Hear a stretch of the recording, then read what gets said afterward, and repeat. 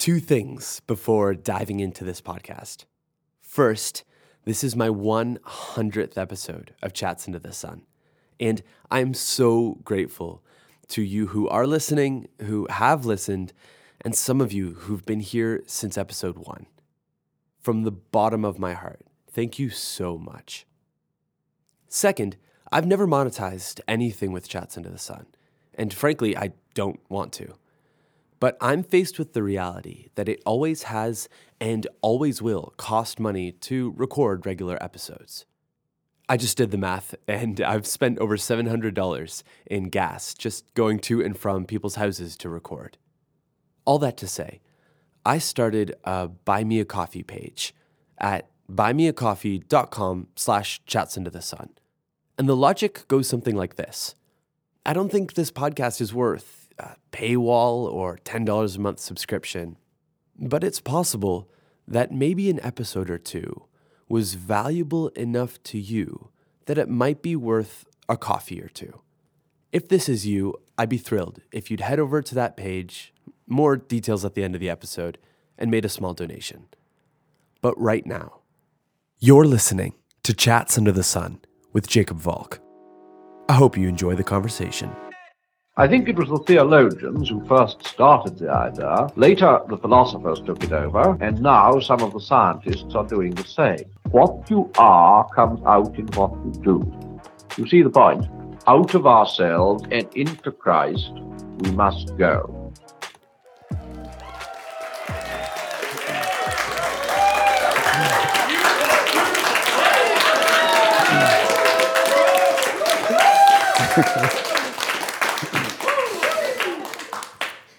This is so fun.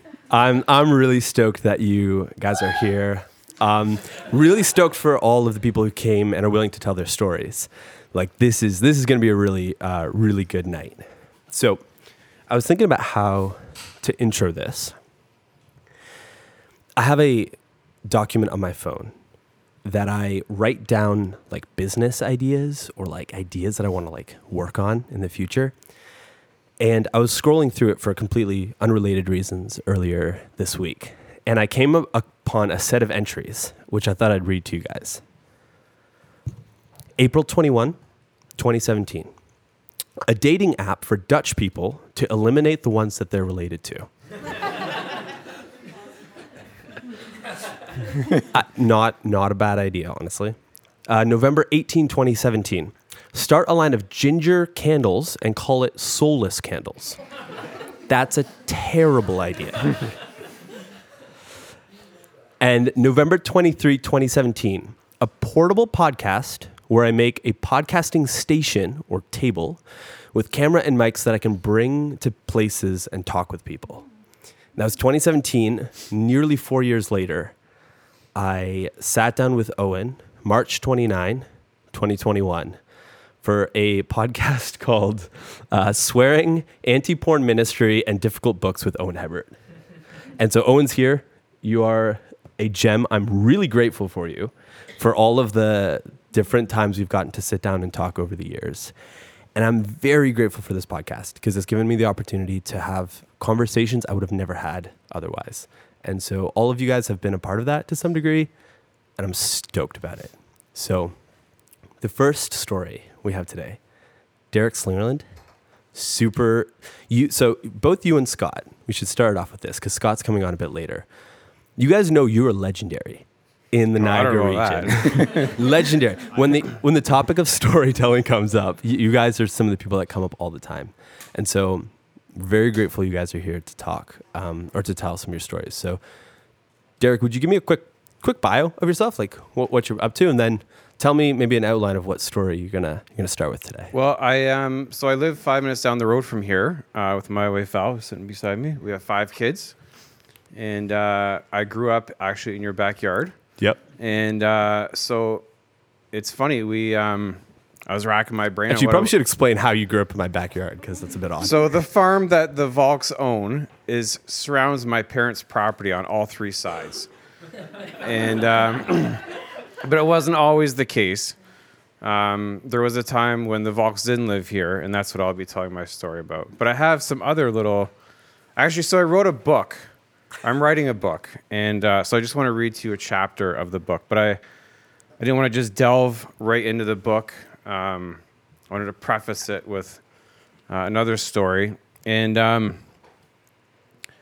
is that time for that now? Yeah, go for it. Go for it. I want to hear about it. So there's something unique about the property that you live on, and it has a certain history to it. And so I started digging into the property that I live on currently, which is on Pelham Road, about 5 minutes from here. And I looked into who owned it prior to us. And if you go back far enough to the late 1800s, there was a man named John Brown. And he was an Empire loyalist that, because of his allegiance to Britain, he ended up moving to Canada after the War of Independence, and he was given 900 acres of land, and that includes my property. His house sits maybe half a kilometer down the road. It's the second house over from us. There's a big sign that says the John Brown House. John Brown ended up becoming a real... like a businessman. He was a big personality in St. Catharines. And he actually ended up working on the Welland Canal. He ended up owning a bunch of hotels in Niagara Falls. And then he also ended up hosting all the officers that were fighting in the Battle of 1812 at his house down the road from us. But the best part of John Brown is that after the War of 1812, there was a real lack of tourists coming to Niagara Falls. Most of the tourists were coming from Great Britain, and because of the conflict with the United States at the time, the tourism just dried up. So in an effort to get more people to come to his hotel in Niagara Falls, he hatched a plan with several other hotel owners at the time, and his plan was this. He got an old schooner. It was an old battleship that they had converted during the war, and now is decommissioned. They stripped all the cannons and guns off it, and they were going to launch it off Niagara Falls.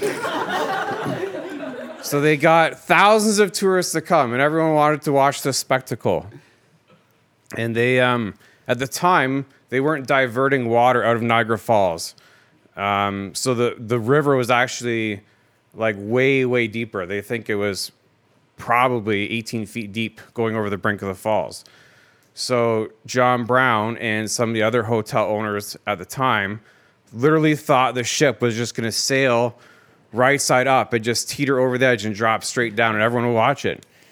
And then I don't remember the character's name, but he was another hotel owner and a friend of John Brown. He said, "Why don't we make this better? We're going to fill up the boat full of animals."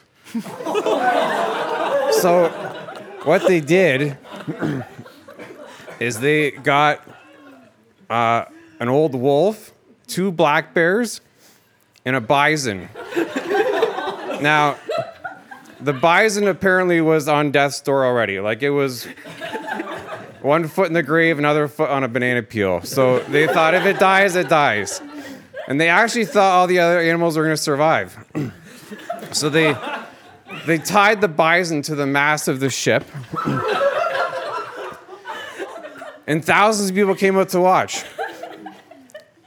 And unfortunately, the ship didn't make it to the brink of the falls. It hit a bunch of rocks, and the wooden boat just broke in a million pieces.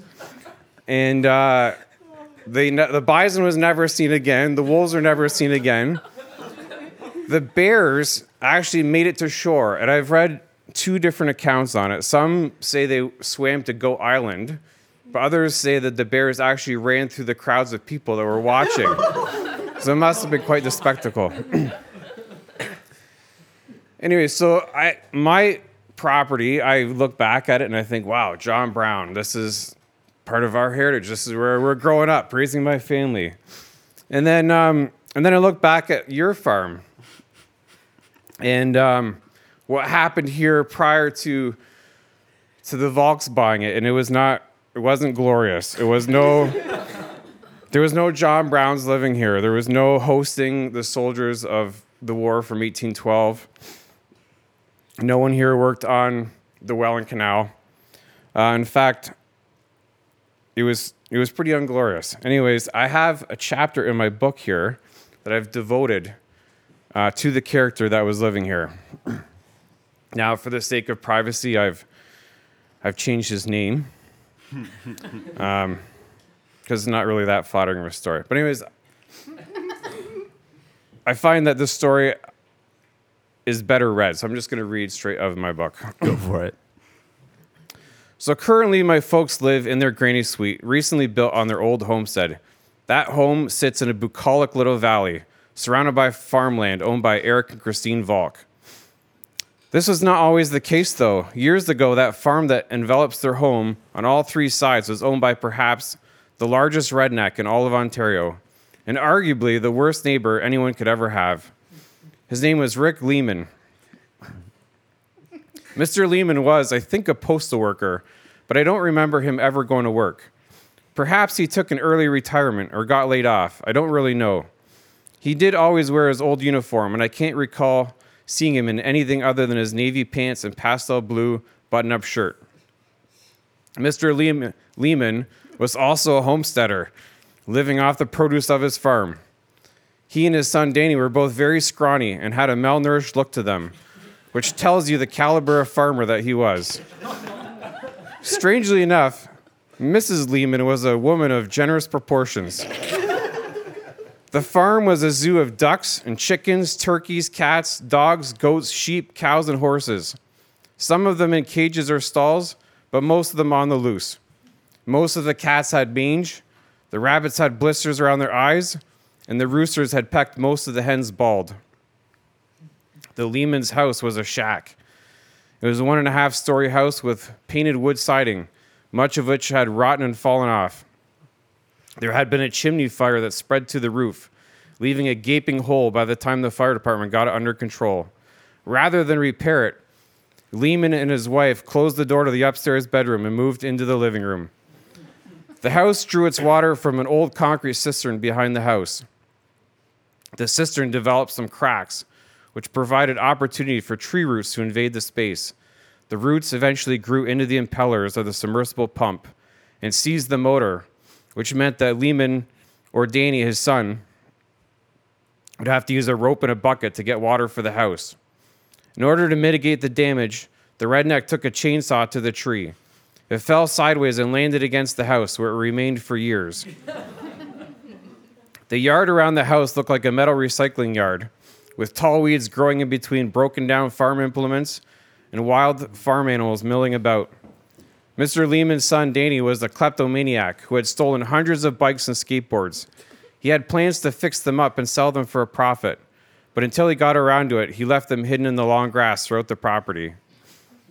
Long before YouTube and Netflix, when TV was restricted to the 6 grainy channels you could pick up with the old rabbit ear antennas, Mr. Lehman got the largest satellite dish on the market. Danny bragged about the 400 channels they could get and how he and his dad had seen every WWF wrestling event that had ever happened. Every election year, the Lehmans would get a giant orange sign for the new Democratic Party. Now, I'm not telling you how you should vote, but I will say that I sit pretty solidly on the more conservative side of the political spectrum because of this man. When I was really young, I was terrified of Mr. Lehman. He had a very fake glass eye that creeped me out as a kid. He had yelled at me once for getting too close to his horses. My best childhood friend and neighbor, Neil, felt the same way. We hatched a plan to retaliate.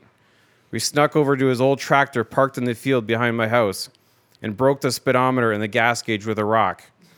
He came out and started yelling more. Sweat ran down his forehead and wicked through his pastel blue postal worker shirt. His glass eye seemingly scanned the horizon as he yelled, and it was hard to tell if he was yelling at me or Neil or someone a few hundred kilometers behind us. The following day, we took turns peeing on his tractor seat.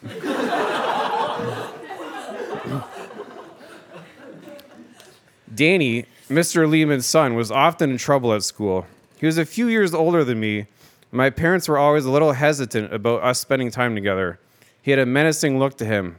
He strutted around the farm in the summer in skin-tight, dirty jeans without a shirt on, His hair spiked in the front and 3 racing stripes shaved into the sides, and a dirty rat tail trailing between his pokey shoulder blades. His intelligence was quite limited. His parents had a laissez-faire attitude about his issues. Let's face it, Mr. Lehman would confide to my mom, Danny is never going to be a rocket scientist. In those days, what went on at the Lehman farm was always a mystery to me. One night, Neil and I decided to find out. Because we were still very afraid of Mr. Lehman, we would have to spy on them. We donned our camouflage clothes. We gathered up our nail guns, broken hockey sticks with bungee cords fastened to the ends that could fling bent nails at high velocities with an astonishing degree of accuracy. We prayed that we would never have to use them. We crawled through the long grass, approaching the farm, navigating the minefield of stolen bikes and broken farm equipment. The chickens eyed us warily, the goats suspiciously. A cow mooed in the distance. We inched up to the window of the shack. I gripped the rotted cedar windowsill and pulled myself up and peered in. It was the weirdest thing I had seen in my entire childhood. All 3 Lehmans were sitting in nothing but their underwear, watching WWF wrestling. Just as the Hulk Hogan was about to body slam his opponent, a horse neighed. Mr. Lehman sat up and looked at Mrs. Lehman. He got up and walked over to the window as we dove out of sight and into some bushes. Old Lehman put on a pair of pants and walked to the side door that faced the barn. The door creaked open as he stared into the darkness. All was quiet on the farm except for the pounding of our hearts. The scrawny man shut the door and went back inside. Relief swept over us like the fog that blanketed the night. We watched now from a distance as he sauntered back to the TV room. Old Lehman undid his button and his pants dropped to the floor. He stood for a moment in his whitey tighties as the Hulk slammed the multiple wrestlers to the mat before plopping back down on the couch. As the years went by and I grew up more, I was no longer afraid of the Lehmans. I'm sure Danny was still trouble, but he was never a problem to us. He actually taught us to ride his horse. Mr. Lehman was no longer mad about the tractor, but he did like to remind us about it often enough. He came around the house often to talk with Dad. His favorite time to come over was when we were filling the pool every spring. He always pulled out the same joke year after year. Water looks real nice there, Ralph. I should bring my horses down for a bath. Then he would tell Dad about all the wonderful things that the NDP was going to do. Mom would come out and try to change the subject. Hi, Richard, how are you doing? And how is Danny doing at school this year? Well, he would reply, Danny's still at ABC school. Don't expect him to be doing any of those brain surgeries anytime soon. On one occasion, Dad must have been desperate because we walked over to the farm to borrow something. We came up the horse track to the back of the barn where the redneck was tinkering with something. Mr. Lehman showed us the tree on the side of the house that had wrecked his pump. 2 dogs were fighting over a big, gnarly bone. Lehman was trying to explain why the tree had fallen the wrong way, but he was getting drowned out by the dog snarls. As the fight intensified, Lehman lost his patience to snatch the bone. He held it high above his head while the dogs whined and jumped. Realizing he couldn't hold it up for too long, he cocked his arm and threw it up onto the roof of the house. It landed in between the peak and the hole burned around his chimney. The bone literally stayed up there for years. Dad was about to say something about it when a huge goat jumped onto the hood of the car. The billy's hooves dimpled the metal as it proceeded to jump onto the roof. The goat stared down at us, lazily chewing some hay. A second goat scampered up top, buckling in the roof and causing more dents. Do you think maybe those goats shouldn't be up there? Dad asked. Nothing I can do about it, Lehman answered. Sometimes I swear those things is part mountain goat. It has often been said that good fences make good neighbors. Richard Lehman had built the lousiest fences I had ever seen. My dad could tolerate all the weird hick shenanigans that went on around the farm, but constantly dealing with Lehman's escaped livestock was often too much for him. Many times, one could pull into the driveway around the corner to the front of our house, and if the garage door was open, there might be a dozen ugly white turkeys roosting on the bikes and pooping on the lawnmower. But it was the larger hooved animals that were the most menacing. Lehman built his fences with cedar posts that were often so rotten the termites found them uninhabitable. The cross sections consisted of long metal pipes, a top and a bottom, lashed to the posts with old binder twine. Any animal weighing over 100 pounds could lean up against it and knock over 60 feet of it. If it wasn't so ugly, you would assume it was only for show. And so it was that the hooved mammals basically had free range of the bucolic little valley. Often at night, we would see flashlights in the vineyard, out back or in the cornfield out front. The Lehmans would be yelling out names like Daisy or Molly, and a cow could be heard mooing in the distance. Sometimes up to 6 horses could be seen galloping down 17th Street. Often as kids, we'd have to come inside early because a large horned bull was meandering through the yard. What really chafed my dad, though, was when the beast trampled through the long, wet grass over the septic bed, sinking deep into the soft ground and turning the whole area into a swamp. Now, my dad was not especially patient back in the day.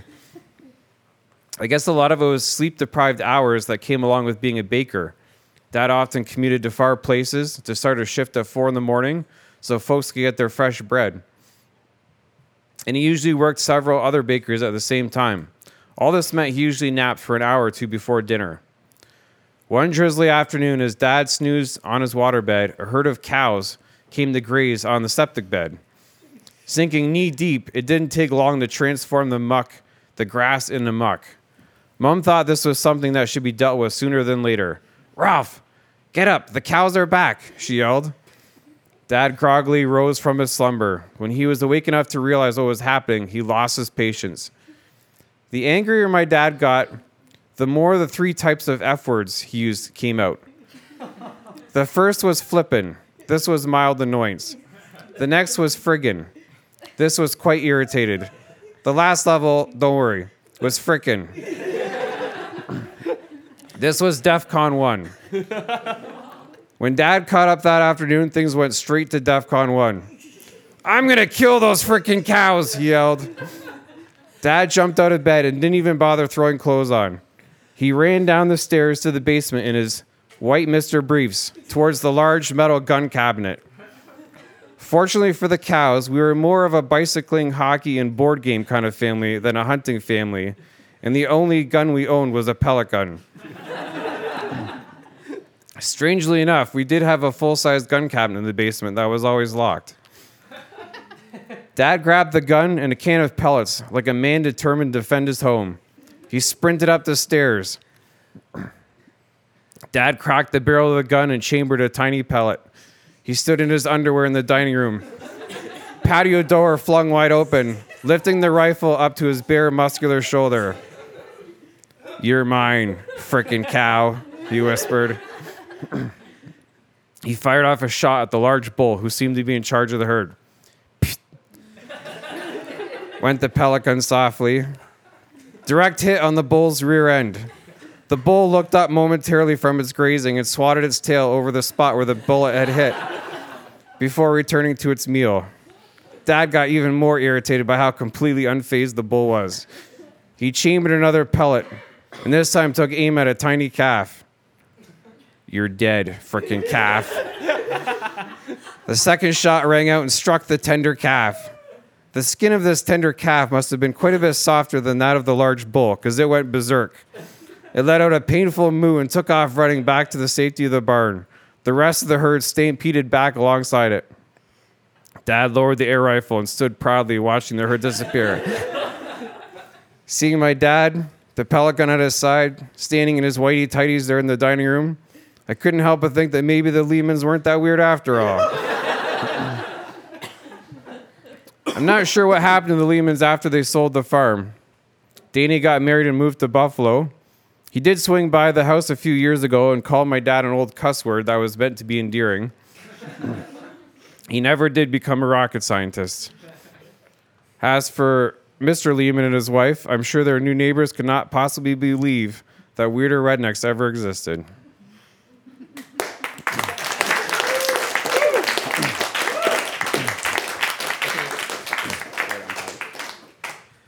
That was fantastic. Man, Derek, thank you so much for that. I appreciate it. Kerri, you're up.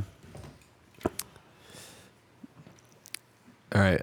I think a big round of applause for Kerri is in order.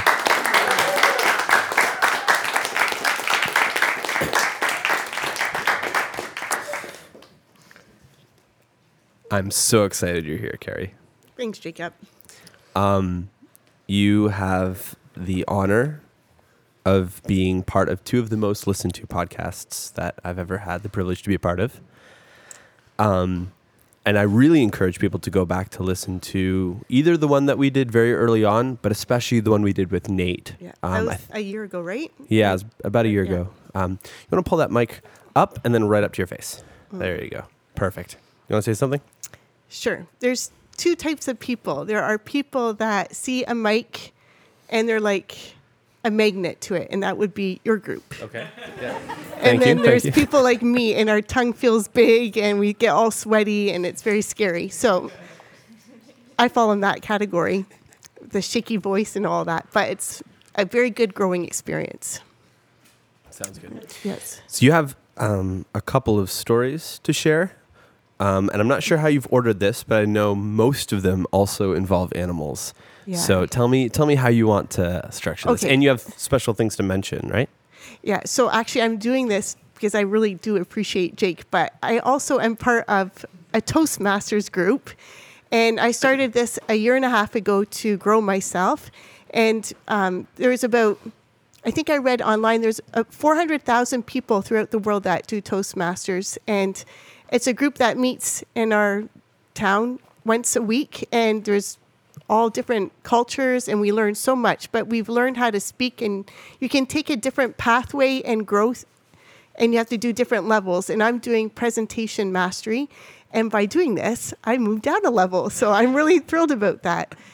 And yeah, Toastmasters, it helps you communicate. It helps you become more confident, to speak better, to articulate well. So I'm very thankful that I can do this to help me move down a level. So anyways, what I would like to do is, I thought I would just start by telling about our little farming experience and how that all came to be.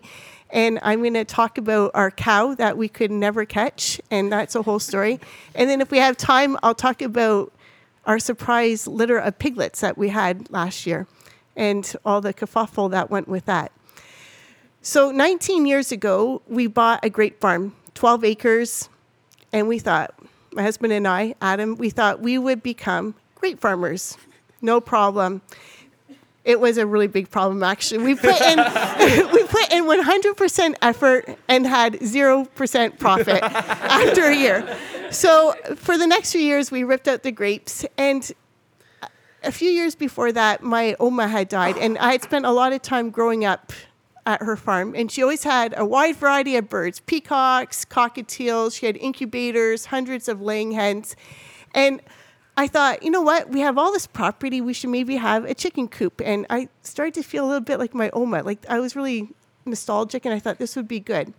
So Adam nicely built a chicken coop, and we bought this big, thick book, Barnyard in Your Backyard. And we devoured that book. We thought, no problem. We'll start with chickens, and we'll quickly move on to different animals. And so the chicken coop's all made. We're ready to go. And then I see on Kijiji, silkies are for sale. And that was like shouting my Oma's name. She had silkies. Silkies are fluffy birds with pom-poms on their head and feathered feet. A very unique looking bird. And when you see them, you just have to smile. So I saw that there were 2 male birds and 1 female. Perfect. So we did this long drive, picked up these silkies, put them in their new home, nice, fresh, clean shavings, fresh water, lots of food. I'm the farmer. I felt pretty proud of myself, and I thought if my Oma saw this, she would think, way to go, Kerri. We went to bed that night, and the next morning, I woke up, and I could hear this loud cock-a-doodle-dooling. What in the world is that? And then it hit me, 2 male chickens. They're roosters. How could I have made such a terrible mistake? And I felt really, really dumb. So, and then I thought about, we had a tenant living in our basement. What were we going to do about this tenant? And these roosters are like not being quiet at all, and it's super early on this Sunday morning. So I ran downstairs, ran into this chicken coop. At this time, it's 6:30 in the morning. And I discovered that if I talked, they would be quiet. So I have this audience of 3, and I'm thinking, what do I talk about? In the end, I just started singing hymns.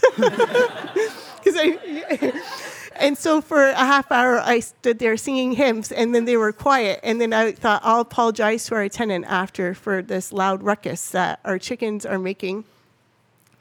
I saw him later on that day, and I said, I am so sorry. I didn't realize that male chickens were roosters. I don't know what I was thinking. Like, what a blonde moment. And he said, you have chickens? I didn't hear anything. And our chickens were allowed to live because they never bothered him. We ripped out all the grapes, and we put fence posts in, and then we thought, okay, we have 5 acres here. Let's go all the way in, and we bought cows in the spring and piglets in the spring, and we thought they can live together in this field, no problem. And it actually worked quite well. We were pretty surprised. Every year we had a story of some sort, animals escaping, you name it, it happened, adventures one after another, and we really needed our whole family to be on board with this because so many things were going wrong. But we persevered until we got to 2018. So in the spring, we order from our man, this guy that goes to auctions, we order 4 cows. And so he said, I got 4 perfect cows for you. I'm going to drive them over and we'll load them in your backfield. Perfect. What we didn't know is that he bought the smartest cow in all of North America. Like, this cow was brilliant. The leader of the pack, the rest of the 3 females just followed this cow around, no problems. This cow was all black, except for the face was white, and then it had 2 black eyes and 2 black ears. So when it looked at you, you just felt like it was reading you, and it was a bit eerie. But we thought, well, it's just a cow, not a problem. All was well until the middle of November, and we have our butchering date. It's very hard to get your animals into a butcher because there's not that many butchers around, and there's a lot of hunters that come in with their deer meat and all their animals in November. So you have to book it quite far in advance in order to have your butchering dates. We do not like to have animals over the winter. It's a pain in the neck. So we had the butchering date, and we've had many mishaps of trying to load these animals onto the back of the trailer. We don't have a barn to corral them into. We're really actually not very good. I think every time that man sees me text to come pick them up, he says, oh, no, here we go again. And every year he charges a little bit more because we're such a pain in the neck for him. But he has a nice grin, and he's always optimistic. And he came, and Adam said, you know what? I got this under control. We're going to build a little makeshift pen at the back of the field. And so when he comes with his truck and trailer, we'll just load them up there. It won't be a problem. And for once, the pigs all went into the back of the trailer. It was like we were smiling, we were happy, cheering. And then we had the cows. And that leader cow, the one with the 2 black eyes, the black ears, and the white snout or face, took one look at that trailer and said, I am not getting in there, and just took off and broke down the gate, and the 3 other cows went following, and within 30 seconds, you're across the field. So instead of the kids going to school that day, we said, everybody out in the field with your rubber boots right now. We got to get these pigs or these cows on the back of this trailer. We cannot miss this butchering date. We spent an hour trying to get these cows, and they're spooked. There is no way they're coming anywhere near us. We said, okay, can this? We'll try again. I managed to get another butchering date for a week later, and we said, we're going to get these cows. We didn't know exactly how to go about getting these cows because they're spooked, not trusting us at all. But we had a great idea. We thought, we'll call the Volks, and they'll come after church. And your dad came, and he had a 5-gallon jug of molasses. And molasses must be a real specialty for cows. I don't know either. And so we had all kinds of people outside with sticks, and we were trying to corral them into it. We thought, now we'll put them in the shelter and lock them up there. We managed to get 3 cows, but that leader, there is like that cow was having nothing to do with us. So the next day, the truck comes again, and we ship off 3 cows, and I still have this 1 cow. Adam's starting to get a little bit mad at this cow because it's causing quite a bit of hassle. I managed to get, this was crazy enough, a butchering date for a few weeks later, and we thought, no matter what, if we can catch this cow and put it in a shelter, we're good. We just have 1 cow to catch. Little did we know that catching 1 cow is way harder than catching 4 cows. It was just an experience, but we could not catch this cow no matter what we did. We wouldn't feed the cow for a few days and then hope it would go into the shelter, and then Adam would just swing the door shut, the gate. So he would put all nice food in there, and then he would sneak around the shelter, and I would tell Adam, like text him where the cow was. And Adam's sneaking around the shelter really slowly, and the cow's in the area. He can hear the cow. He comes around the corner, and he meets face to face. And this cow literally grins at him and takes off. So Adam's getting a little bit mad now. Adam starts to dress up in camouflage, and he goes to the neighbor's house, and he puts headsets on, and my older son would talk to Adam, and Adam would army crawl 5 acres to the shelter when that cow was near there, and then he would just have to pull a rope. So the cow just looked at him and laughed, and he was having nothing. After spending an hour of this slow army crawl, and then Adam said to me, Kerri, drive me to the neighbors, and I'm going to jump out of the moving vehicle. So, because I think the cow sees me get over, and that's how this is happening. So, okay, whatever. So we're desperate at this point. I drive Adam slowly past the neighbors, and Adam does this leap out of this moving vehicle, and then slithers underneath the fence and slithers army crawl all the way there. And again, the cow looks at him and smirks. Now we're really anxious and desperate. And I said, Adam, what about our cousin, Al? He was from Alberta, and I'm sure he has a lasso. He's cowboyish. So I called Al, and I said, Al, listen, we got this cow we can't catch. We need help, serious help. We're desperate. We do not want this over the winter. It's a big hassle to have to water and feed a cow. So Al's like, I'll be over in a half an hour. Al comes, and he has his big buckle on, cowboy hat, cowboy boots, lasso in the air. Our boys all go running inside, and they put on their rubber boots. We don't have cowboy, and they put on they have cowboy boots or hat, and we're all outside. And Al goes out there, and I said, Al, what happens if you manage to lasso this cow and you catch it? He said, well, basically, I'll hold on. It'll be like water skiing on dry land. Okay, whatever. Whatever you want, Al, but catch this cow. So Al is out there for a long time, and we're all out there trying to corral this cow into a corner so that he can lasso it. My dad comes over. My dad is actually, he looks like a business guy in elder material and everything else, but he's actually a farmer at heart, and he takes really good care of our animals, and he's helped with deliveries and everything else. So my dad comes over, but he's not dressed as a farmer that day. He's in his suede shoes and nice hat and coat and all that. And he can't handle it anymore watching us. We're really despairing and not doing that great out in the field there. So he's like, that's it. And he climbs over the fence. He wades through this stream that you have to get to, and he goes out there to help us. Finds a big stick, and he's holding it. And we get, slowly, we get this cow into the corner real slow. We're talking gently to one another, all very, very slow, not to spook this cow.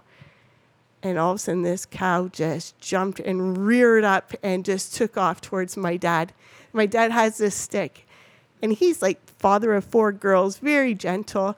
And he did this weird karate chop thing up in the air, we've never seen before. And my mom was howling like I've never heard her before. We were in he broke the ice. All this tension was gone because we were laughing so hard at this maneuver. In the end, Al gave up. So did we. And this cow's still there. So I have another butchering date for the middle of December, and this has to happen. So it's Sunday after church. The day before, Adam brings his old work trailer, Oh, no, I should say one thing. There were times that I would see the cow go into the shelter, and by this time, this cow is really in our head. And I would call Adam and whisper on the phone, the cow's near the shelter. So Adam would quickly dress up into his winter stuff, and he would go on the other side of the ditch, like through cold water, and he had a rope all tied up, a whole system, pulley system, that he would just have to tug it. And as soon as Adam would get there, that cow would leave. And we were distraught. Like, we probably shouldn't have been so distressed, but it was really taking all of our mental energy. In the end, we had one butchering date, and by then, if it didn't work, that was it. So he moves his old trailer there, and he drills a hole where he thinks would be eye level, and he puts a lawn chair in there, and he's going to camp out in there with that hole. He could see through the hole, and he had the rope into the trailer. As soon as it was in the shelter, he would just have to pull, and that cow would be caught. And so I packed him his supper. He got bundled up for the cold. It's December 17. It's really cold outside. We have all the kids go outside after and make all kinds of ruckus so that Adam could quickly sneak into this trailer. So we do our part, and then we know he's all good in there in the trailer. And then I get a text from Adam. I made the hole too low. So he's sitting crooked in his lawn chair trying to peek through there. It's going to be a long evening. So all night long, I texted, and Adam sat. And I had my face plastered against this window. We had all the lights off in the house, and I could see where this cow was going. By this time, our whole church, I felt, knew about this cow. And we're getting texts like, Adam, spray on some bull scent and be attractive. Have you ever thought about rolling around in manure? All these different, and some people were even daring enough to root for the cow, and we didn't appreciate that at all. But Adam sat out there for 4.5 hours. At one point, he said, I get an excited text, all exclamation marks. It's here. I can hear the cow. It's right near me. I know it. And I'm looking out the window, and I text back, Adam, it's in the corner of the field. What am I listening to? And then I read, mice. There was mice all over this trailer. So in the end, Adam got out of the trailer. The cow won. And the second he was out of the pasture, the cow went into the shelter and ate its food. So we lost, and we said, cow, you won. All winter long, we would feed this cow, but it would not eat. It was like on a hunger strike, and it would stand right by our living room window in this barren field with snow all around it and just look at us. Like, talking about freaking you out. It was not great.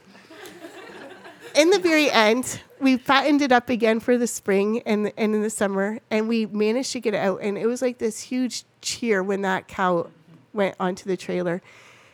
I said to Adam, we cannot eat this cow, and we cannot sell it to anyone because we are going to choke on its bone. For sure it's going to have the last laugh. So the best thing was just to sell it back to the auction. And normally cows are quite expensive, and we thought, well, we'll probably break even though we had to feed it all winter.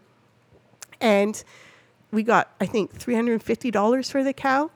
So I said to our guy, what happened? That should have been a couple of $100 more. He said, that cow just showed craziness all over it. Nobody was going to buy it. So that is our cow story. Yeah. Thank you. So that's one farm animal. But last year, 2 years ago, I was just finishing reading our Anne of Green Gables, and I woke up in a mood, and there was a little bit of a mist along the property, and the rooster is nice and colorful. It's cock-a-doodling on the fence posts, and I said good morning to the rooster. And then on our pond, it looked like the lake of shining waters. I was just thinking, I love this farm. I love everything about life, and I'm walking from one animal to the next early in the morning saying good morning to all of them. And I get to our pig hut out there in the field, and a pig walks out, and good morning to the pig. And then, shocker of shocks, 8 little piglets walked out. I didn't know we don't have a male pig, first of all, and I did not know that our pig was pregnant. Unexpected pregnancy. We bought a pregnant pig without knowing it. I was so surprised. I went running into the house, and again, everybody out of bed, come. And when they hear that, they moan and groan, because that usually means we have to go chase cows that have escaped. We've had too many of those experiences. So we have these 8 surprise piglets, and it was the most beautiful thing. They were out in the field, and they're grass-fed pigs, and they would just follow their mom around like ducks. And so many cars would just stop along the side of the road and just watch these piglets. Like, it was a really beautiful sight. But then, as I started to do some research, I learned that they had to be castrated. So that was a really big problem, because I'm not going to do it. I've attempted goats, but I was like, I don't know. I don't know anything about pigs. And so I'm racking my brains, like, we can't sell these piglets if they're not, I have bought, well, anyways, that's another story. So I did not know what to do. But then it went into my mind, Becky Slingerland, Scott's wife. She used to work for a pig farmer. So I said, Becky, like, do you think you can help us castrate these male pigs? Oh, sure, Kerri, no problem. I haven't done it in 20 years, but it's like riding a bike. No problem at all. These are the things that you need to get from me. Okay, no problem, Becky. So we got what she needed to do this awful deed. But then we had another problem, and it's these piglets. They're like super hard to catch. There's 8 of them scattered throughout 5 acres. And I've done enough chasing in my life, and I thought, I'm not doing this anymore, and our boys are done. And so then I realized we have all the cadet boys sleeping at our house, camping at our house next weekend. And I thought, we're going to get them to catch these piglets. So we have 40 to 50 boys, I think 50 boys sleeping over. And I said, boys, like, we have a really important job tomorrow. We have to catch these piglets. They need to be sold now. They're getting old, and they're weaned mostly. And these boys were like, no problem, Mrs. Ratsma. We got this under control. I said, there's one problem, though. There is a problem. It's going to be hard to catch them, but we have one cow over there, and it's true. We had one cow that I think identified as a bull, because you would not turn your back on it. And it had the tag. They all have tags, and this cow was 101. So I said, you have to watch out for cow 101. This cow is scary. You can't put your back. You can't turn away from it. And there's a lot of boys here. So a couple of people have to be in charge of this cow while the other boys catch these piglets. So one kid is out there with this pitchfork with somebody surrounding him, and they just followed that cow wherever that cow went. Meanwhile, the other boys are having the time of their life, like running in their bare feet, no shirt on, and they're just flying on top of these piglets as fast as they can.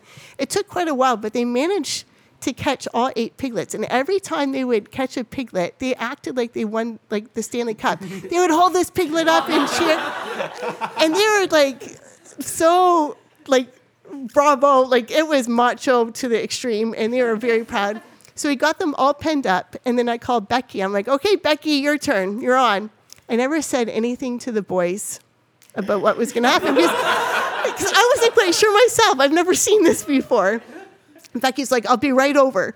So Becky drives up and marches right to the back of the pig pen there, and she jumps over the fence, like, and then she puts in earplugs. And that should have been our first sign, like, this is not a good thing.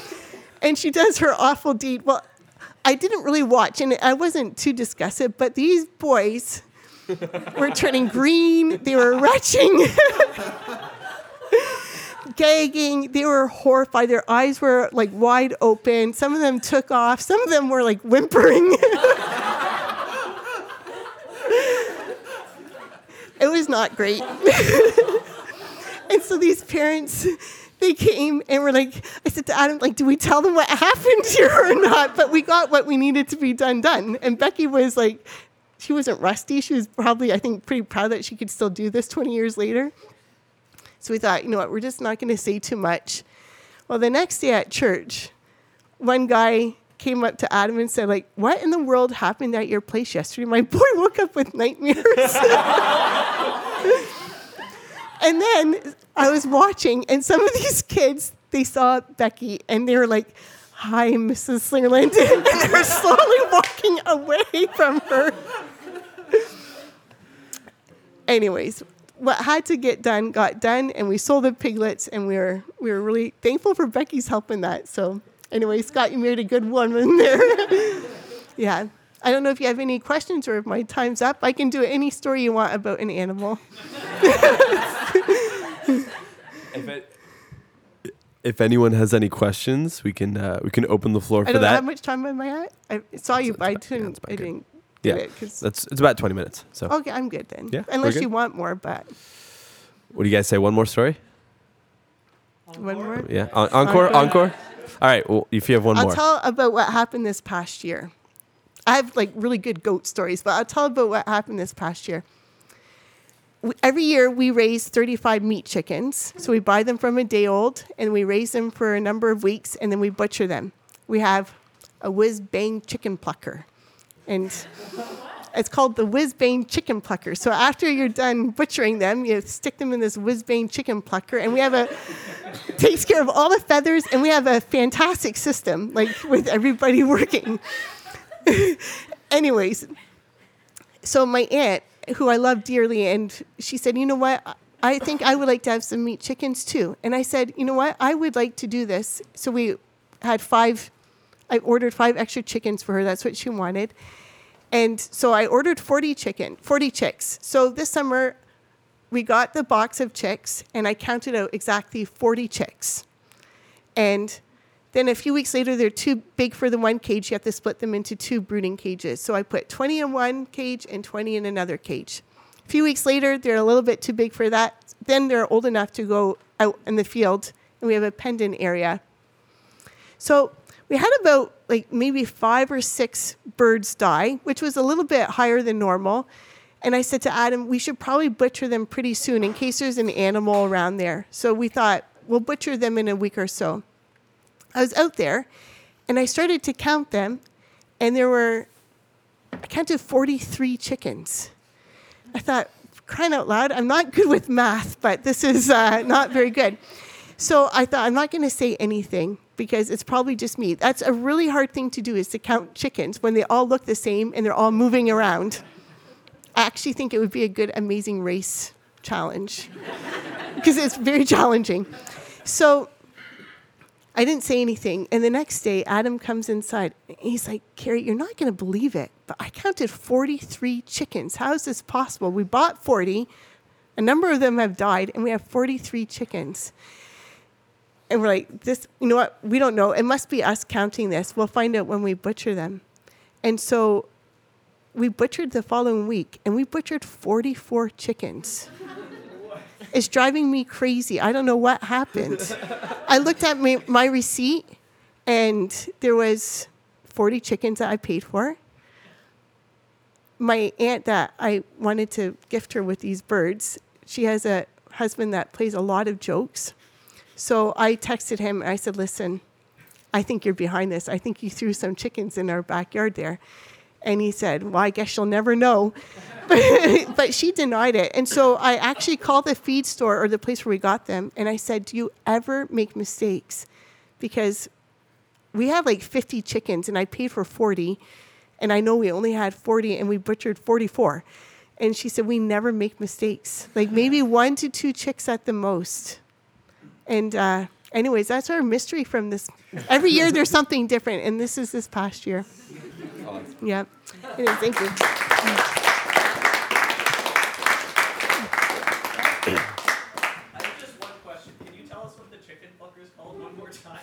Okay, so we rent it out. Actually, it's my son's. This is his little side gig. Is he rents this out? It's called the Whiz Bang Chicken Plucker, and it works wonderfully. Kerri, that was incredible. I genuinely haven't laughed that hard in a long, long time.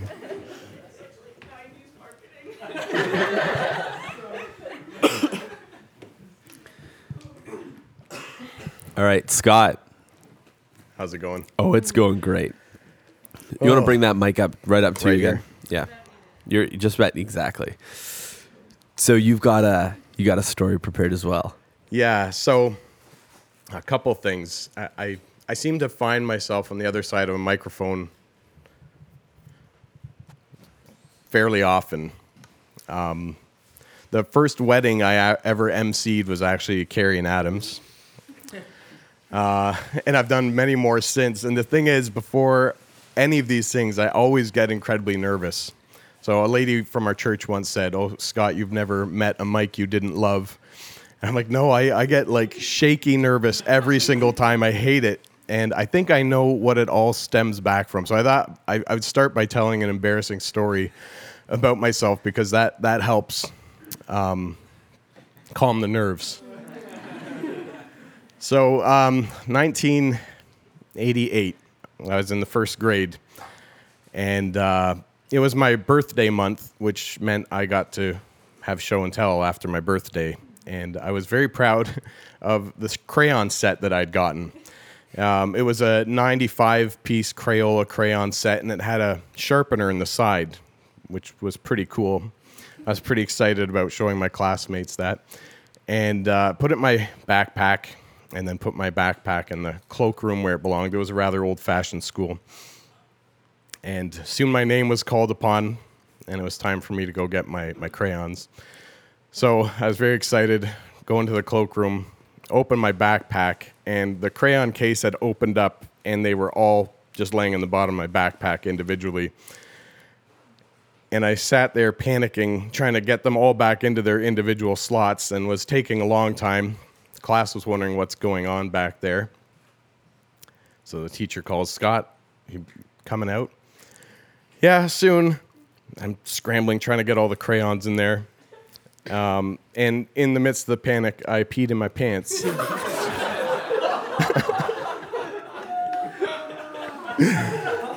So I grabbed what crayons I could. And no one has ever heard this story before, by the way. This is the first time I'm telling it. So I grabbed a handful of crayons, the box, and strategically held them in front of myself.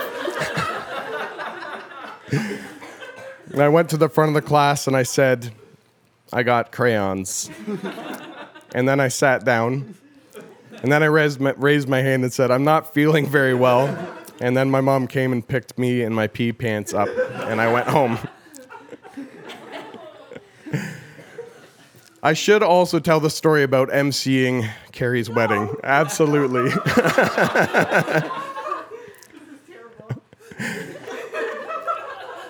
So, Kerri asked me to MC her wedding. How many years ago was that now, Kerri? 21 years ago. And she also asked her brother-in-law, Eric. So we were going to do it together.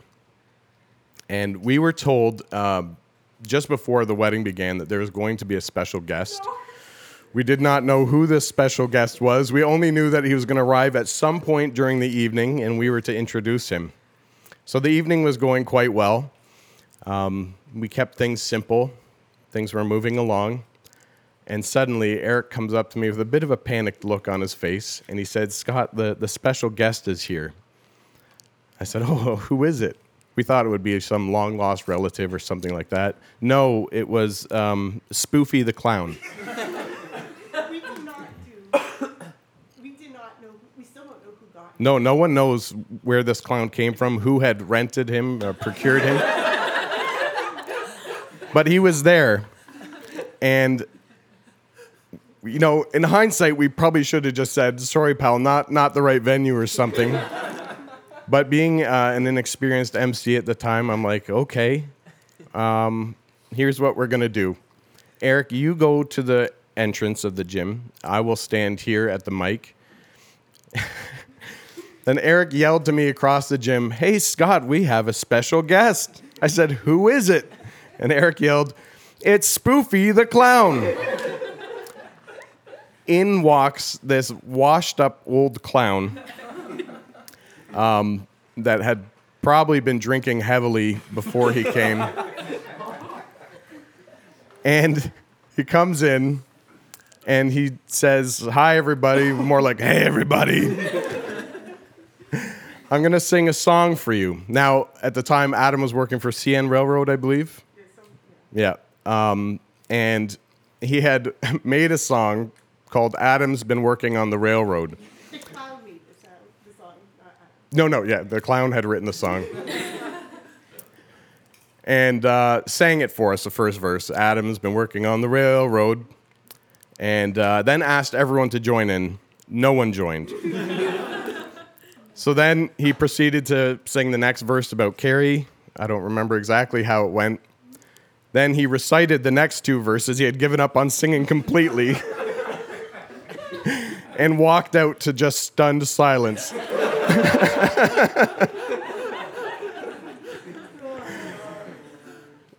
So, yeah, that was my first gig emceeing. So, much like Derek, I've also been writing a collection of short stories. And I was hoping to share one of those with you as well. And it actually kind of ties into some of the things that Kerri had been talking about. So I wouldn't mind reading that for you if that would be okay.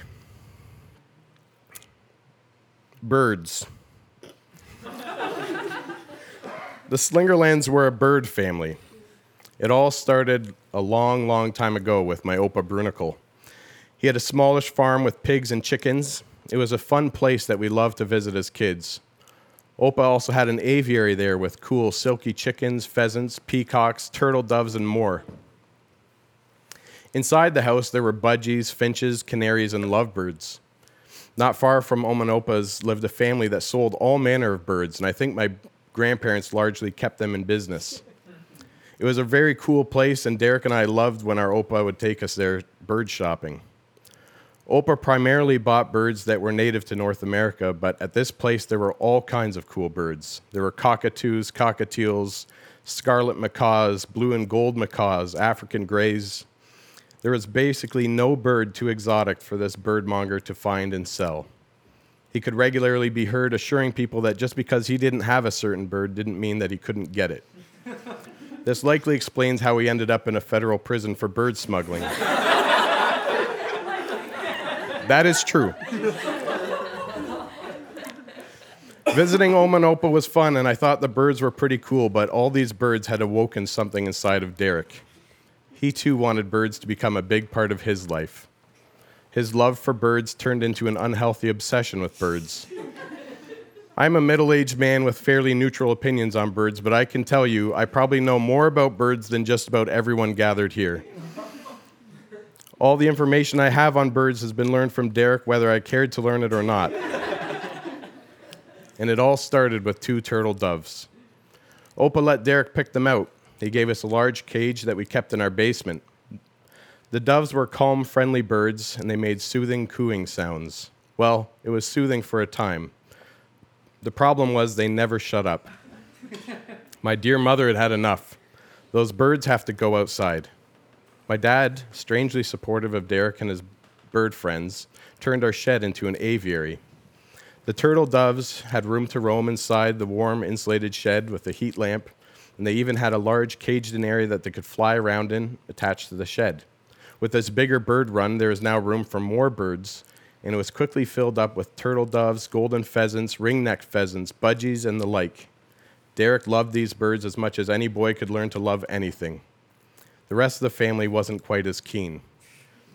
You see, the rest of the family really wanted a dog. We begged for a dog on a weekly basis to no avail. We aren't going to have a dog while we have all these flippin' birds, my mom would say, as if it was our fault we own these stupid birds.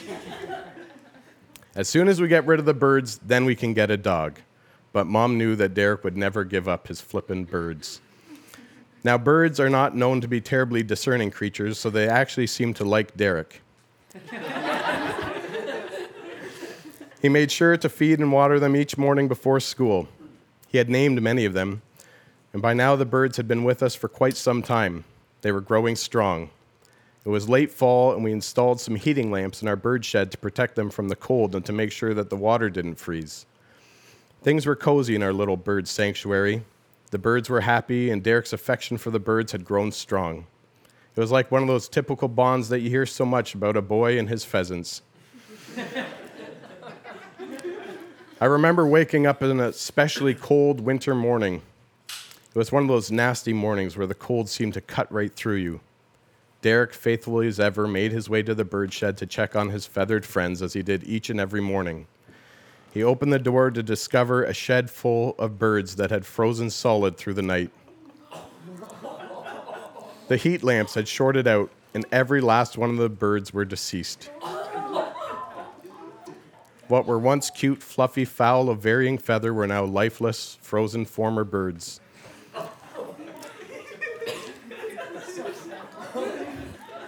None of the Slingerland children took joy in the fact that Derek's closest allies had all met their demise that fateful night.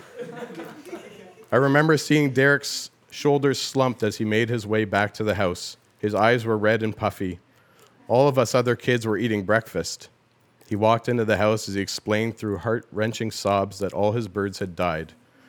Mom hugged him, and as her eyes too filled with tears. It was a quiet scene, with none of us other kids knowing what to say.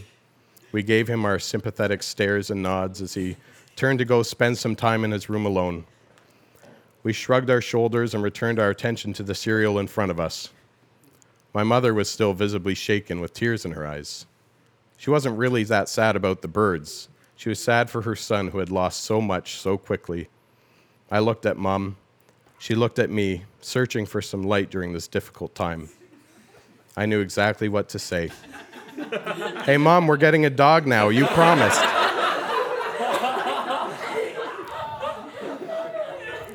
Soon all of the kids were chanting, "We're getting a dog, we're getting a dog," as Derek wept quietly in his room.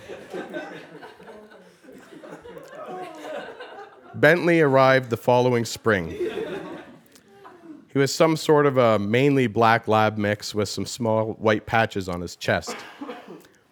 My dad took me along to go pick him up. On his way to his new home, Bentley sat cozily on my lap while Dad took the hilly route from North Lincoln back to our home in South Lincoln. Bentley apparently suffered from motion sickness, and he Ralphed all over my trousers. My dad's name is also Ralph, incidentally. I immediately felt nauseous as well, but before I could join Bentley in his vomitous ways, like a dog returning to its vomit, he had eaten it all back up. What a great dog, and what a touching beginning to Bentley's story. Mom and Dad thought that the best place to keep Bentley at night was in our former bird aviary. It was insulated, cozy, and it had a caged-in run for the dog to do his business in.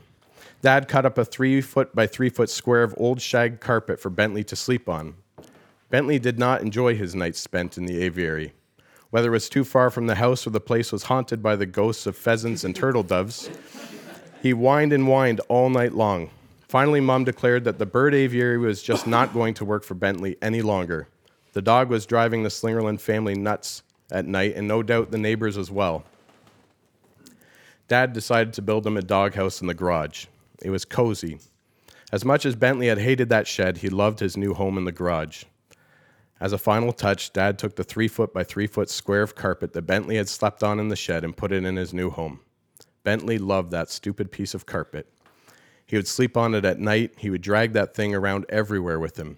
I secretly wished that one day I'd be able to find someone that loved me as much as Bentley loved that carpet. It started to get out of hand. He would be seen chewing on it, playing with it by thrashing it around. Bentley and that carpet were inseparable. Before long, Bentley started doing unspeakable things to the carpet, things that are not to be brought up in polite company. Suffice to say, Bentley had developed a romantic relationship with the carpet. We all knew not to touch it. The only time Bentley would be comfortably separated from his carpet were on his Sunday morning hikes with Dad. Dad and Bentley valued the time they spent together on those hikes. Early every Saturday morning, Dad, with coffee in hand, would head into the garage where Bentley would be excitedly waiting for him. Sometimes Dad would head to the Bruce Trail by walking up the road. Other times, Dad and Bentley would hop in the car and drive over to the Rockway Conservation Area for a lovely hike along the gorge. Besides his strange carpet obsession, Bentley had another funny trait not often seen in dogs, the ability to smile. When Bentley was happy to see you, his tail would wag hard as his butt wiggled. He would curl his left lip into a weird, snorting smile. It was certainly an endearing feature of his, and a smile was a signature that Dad knew all too well as Bentley greeted him every Sunday morning before their walk together. On one particularly crisp winter morning, Dad walked into the garage. Bentley was on his carpet waiting for him, tail wagging. Dad couldn't be sure, but Bentley seemed a little off. He was happily waiting for Dad as always. His tail was wagging, just not quite as eagerly as it typically did, and his smile wasn't there either. Dad didn't think too much of it. He and Bentley climbed into the car together, and off they went to Rockaway Gorge for a brisk morning hike. Early on in the hike, they had developed a routine where Bentley would do his business right near the beginning of the walk. Dad patiently waited as Bentley assumed his business-making position. But this morning, nothing happened. Strange, but okay. They continued their walk together. After another minute or two, Bentley stopped again. Still nothing. Strange, thought Dad. 2 false alarms, and Bentley was looking a little troubled. He had anxiety written all over his face. Bentley would walk a few feet, squat, nothing. Soon Bentley wasn't even stopping. He was just walking and squatting simultaneously. Not only was this strange and troubling, but Dad was starting to feel fairly self-conscious around the other walkers who were staring at him and his peculiar squatting dog. Dad was no veterinarian, but he knew that this was not healthy canine behavior. This dog needed help, but before Dad could help him, he would have to diagnose the problem.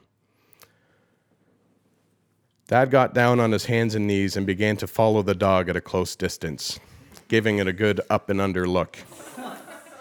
This drew the attention of a few spectators who would have preferred to mind their own business on their Sunday morning hike. But like a car crash, sometimes you just can't look away. It wasn't long before Dad saw something dangling out of Bentley's backside that didn't look like it belonged. Dad wasn't sure exactly what it was, but it had a look of familiarity. Dad instructed Bentley to stay as he crawled toward home to get from behind to get an up-and-close personal look. Bentley obliged, knowing that in his moment of vulnerability, he needed Dad's help in a bad way. The other walkers, curiously watching up until this point, quickly changed from walkers into runners. They weren't exactly sure what was going on here, but they didn't need to stick around to find out. Dad was now face to butt with the problem, and he didn't like what he saw. What was protruding from Bentley was a strand of his shag carpet. Bentley felt shame. He had clearly taken things too far with his close companion, the carpet, and now only Dad could fix the problem. Dad didn't know exactly what the best solution was here, but he did know one thing. Veterinarians were expensive. He was going to have to handle this one on his own. Being a cold day, Dad was very thankful for the gloves he was wearing in this moment. After taking a deep sigh, he took hold of the carpet strand and began to gently pull and dry heave at the same time. The problem was the strand was not long enough to get a good grip. The gloves would have to come off. Inch by inch, the carpet strand was being pulled out. Bentley made for a great patient. He waited in stoic silence while looking back at Dad as if to say, "We'll not speak of this again, will we, Ralph?" After some time, the strand was no longer coming out inch by inch, but foot by foot, till finally the last bit exited Bentley's rear-facing orifice. To this day, Dad looks back at many great accomplishments in his life, but they all pale in comparison to the carpetectomy he had performed on that frosty winter morning. For his part, Bentley was overflowing with gratitude at what Dad had done for him. He jumped and snorted and smiled his biggest doggy smile. Eventually, Dad and Bentley made it back home. Dad took his seat at the breakfast table and shared the harrowing tale with his family, while they all lost their appetites and asked Dad if he had washed his hands since coming home. Mom just stared longingly at the man that had just saved them hundreds of dollars on a vet bill. What a fine man indeed. Bentley was the first of 3 dogs that the Slingerlands would eventually own. Each and every one of them would quickly make Dad their favorite. Sadly, Bentley would eventually meet his demise after getting a little too close and personal with a Cadillac driving past the house. Even though he was only with them for a relatively short time, the Slingerlands appreciated the time they did have to spend with Bentley. In fact, just the other night, I was telling my kids a story about our dog, and now my kids too want to have a dog. Maybe we'll get one, or maybe we'll just get some birds for now.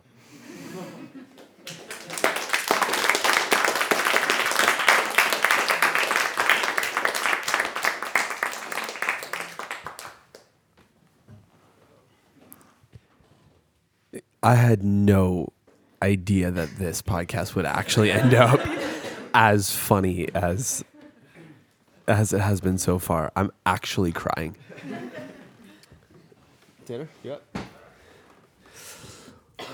So when I was thinking about this, I knew I wanted to have some funny stories, hence all you guys.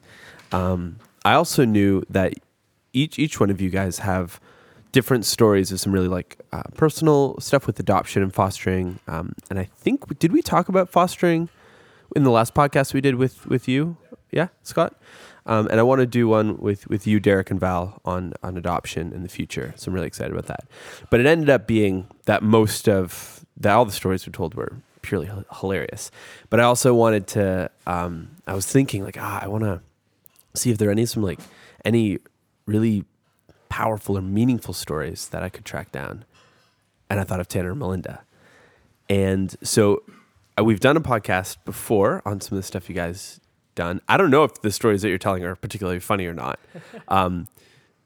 But I know you're an excellent storyteller. And so I'm really stoked that you're here. Yeah, well, we're really great to be here, Jake. And I am amazed that the common theme to the past handful of stories from each of you awesome storytellers has been animals and poop stories, which seem to make some of the best stories. And ironically, I do have a lot of animal and poop stories that make their way into ministry stories from around the world. My wife and I lead a ministry called Youth of the Mission here in Niagara. And we champion and equip young people to be on the front line of missions around the world. And so today's story, or at least the one I'll start with, comes from a recent outreach we did last winter in Mexico.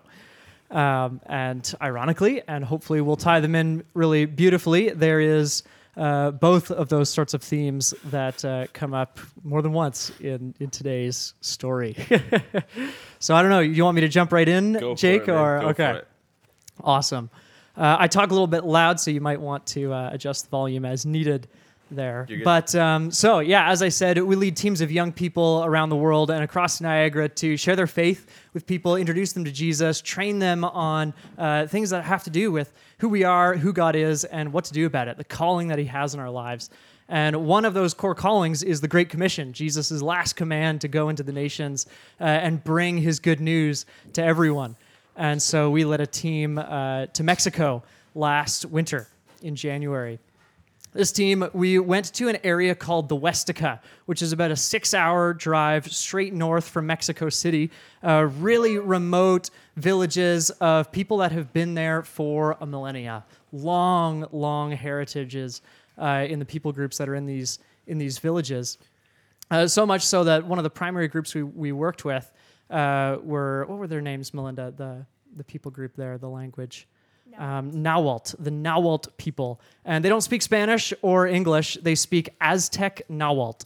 And it is still an alive and thriving language. And we got to spend 4 or 6 days with this people. But we arrived into this village. There's one street right down the middle, and all the houses are butt up right against the side of it.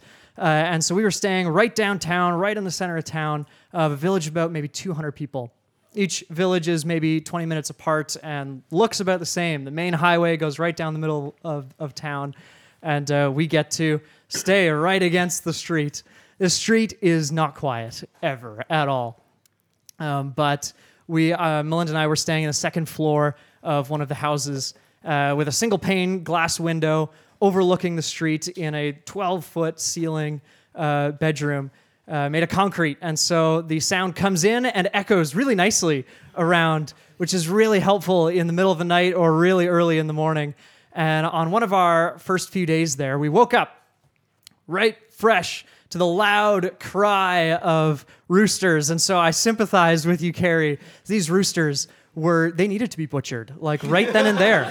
The second we heard them, it was like, something needs to die. This is not good. And following the roosters was the gas salesman who would pipe down Main Street and yelling, gas, gas for sale. And after them, the milkman. And after them, the next salesman. And sure enough, a few minutes later, a hiss kind of goes off in the distance, like bang. And that really got us out of bed very quickly. We went downstairs and asked our hosts, what was that? What was that bang? Like among all the other noises and distractions this morning, what was that? And they said, oh, that's just someone excited that it's their birthday. It's a party. And this thing, it sounded like a small bomb. Like there was TNT going off in the distance. It wasn't just a firecracker. So we were wide awake, fresh, and ready to hear what our hosts had for us today. We always want to work alongside local Christians and missionaries that are on the ground serving the things that God is doing through them, so that there's a certain sustainability to the work that we bring. But they are always really encouraged for teams to come and serve in so many different ways. And our team was quite diverse. We had 6 different nations among the group of 10 of us, and half of our team spoke fluent Spanish. And so that was a plus, because otherwise we'd have to translate from English to Spanish, Spanish to Nahuatl. And so at least we got to skip half that step among half our team as we communicated with people. But our morning started with our host saying, we're going to take you to church. We're going to go to church this morning and just be an encouragement to the local body there. And they described to us a church that had sort of slumped in COVID, as in Canada we sort of experienced that a lot. And he said our pastor left, and so we're just a group of elders that are kind of overseeing the church, but no one's teaching. No one's leading the teaching part of the service. We don't have kind of a gifted teacher among us, and the church has become really small. And so we thought, okay, well, we'll go and we'll pray for you guys. We'll be an encouragement. We want to spend time with you and just be a blessing, right? To a church that would otherwise feel insignificant in the world of Christianity that is so big and vast, and to see that people would come from around the world to come and spend time with you, to hear your stories, to bless you, is really quite a blessing. And it is to us when we have guests come from around the world in Niagara to our homes, and you can imagine what a blessing it is for them as well. And so we went to this church, and one of the funny things about outreach that often happens is on arrival, the church says, you're leading today. And so thanks for preparing a sermon in advance and the worship and the scripture reading portion and all those sorts of things. You've got the wheel. We're listening to you. But the time for church to begin arrives, and no one has arrived. And I thought, okay, that's kind of hot climate culture, you know, we're in Mexico and everything. And so we waited around for a little longer as we frantically bought some time to prepare more of a message. And more time went by, and maybe 5 people came into this small church building. And I thought, that's kind of disappointing. You know, like, how big was your church? You guys have lost a lot of members. And they said, oh, we had maybe half the building full, and even then some more people would come. But now we're down to like 5 people. And so this was really disheartening for them, and disheartening for us to see a church in struggle, experiencing difficult times. And so I decided to give a message on boldness from Acts 4, where Peter and John step out in great boldness and preach and see thousands come to Jesus. And I didn't expect that here in this village, because there weren't thousands. There was maybe 200. But nonetheless, I think this church needed a certain degree of inspired boldness in them. And so we talked about boldness, and I said, okay, now we're going to get up and go into the village and knock on everyone's doors and invite them to come on in. I think from Luke 14, there's a parable that Jesus gives about the wedding feast. And he invites people to come to his wedding feast, but no one arrives. They all come up with different excuses of reasons why they shouldn't come. And so he sends his servant out into the highways and byways, to the hedges and fields, and says, invite whoever will come in. And finally, the masses come. And I said to the congregation, this is what we need to do. We need to go out and invite those that will be willing to come. If those that are part of this congregation aren't showing up, then we need to go and invite those who aren't, and see them into this place of worship. And so we went. Everyone stood up, the 5 of them and the 10 of us, and we took to the town and spent the church service walking around the village, knocking on doors and saying, hey, what are you doing this morning? You want to come to church? Do you know about Jesus? And people said yes, and people said no, and wandered away. And eventually we wound our way back to the church. Now, the day before caused us to not feel so good. And so we were in sort of a state of our stomachs were hurting. Things were going so well. 1 or 2 of our team members had stayed back from today's excursion because they were just nondescript, feeling bad, and could not leave the chair they had found themselves bound to. And the reason for that was we were at a house the day before, and they had served to us a traditional wedding meal called a tamale. This thing, you might have heard of tamales at different Mexican restaurants. I had never really heard of a tamale, and upon witnessing the preparation of a tamale, I did not want to know what a tamale was. But this was the wedding feast version, and so it was quite large. It was maybe the size of half a dining table. Meat packed with dough, wrapped in a banana leaf, and boiled. And so really kind of an interesting, there's some tomato sauce and spices in there too, but I got to watch Abuela prepare this. And I asked Abuela, okay, what part of the chicken are we using? She had them freshly butchered, probably at Kerri's place. And she said, we put the chicken in.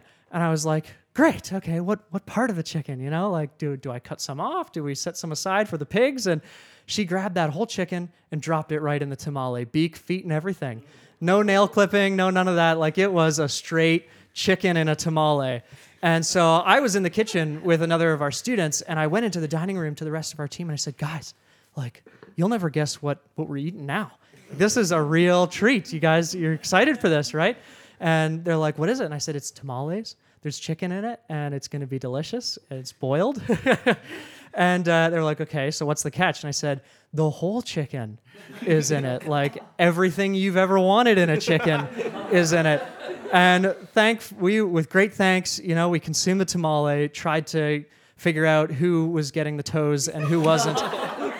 And so that was just a really unfortunate moment for us of just diving into culture, that we are here to be a part of what these people live and breathe and how they celebrate together, and they wanted to celebrate us. So they offered us this. Goes down as one of the worst things I think I've eaten on an outreach, but wonderfully prepared by such a great family.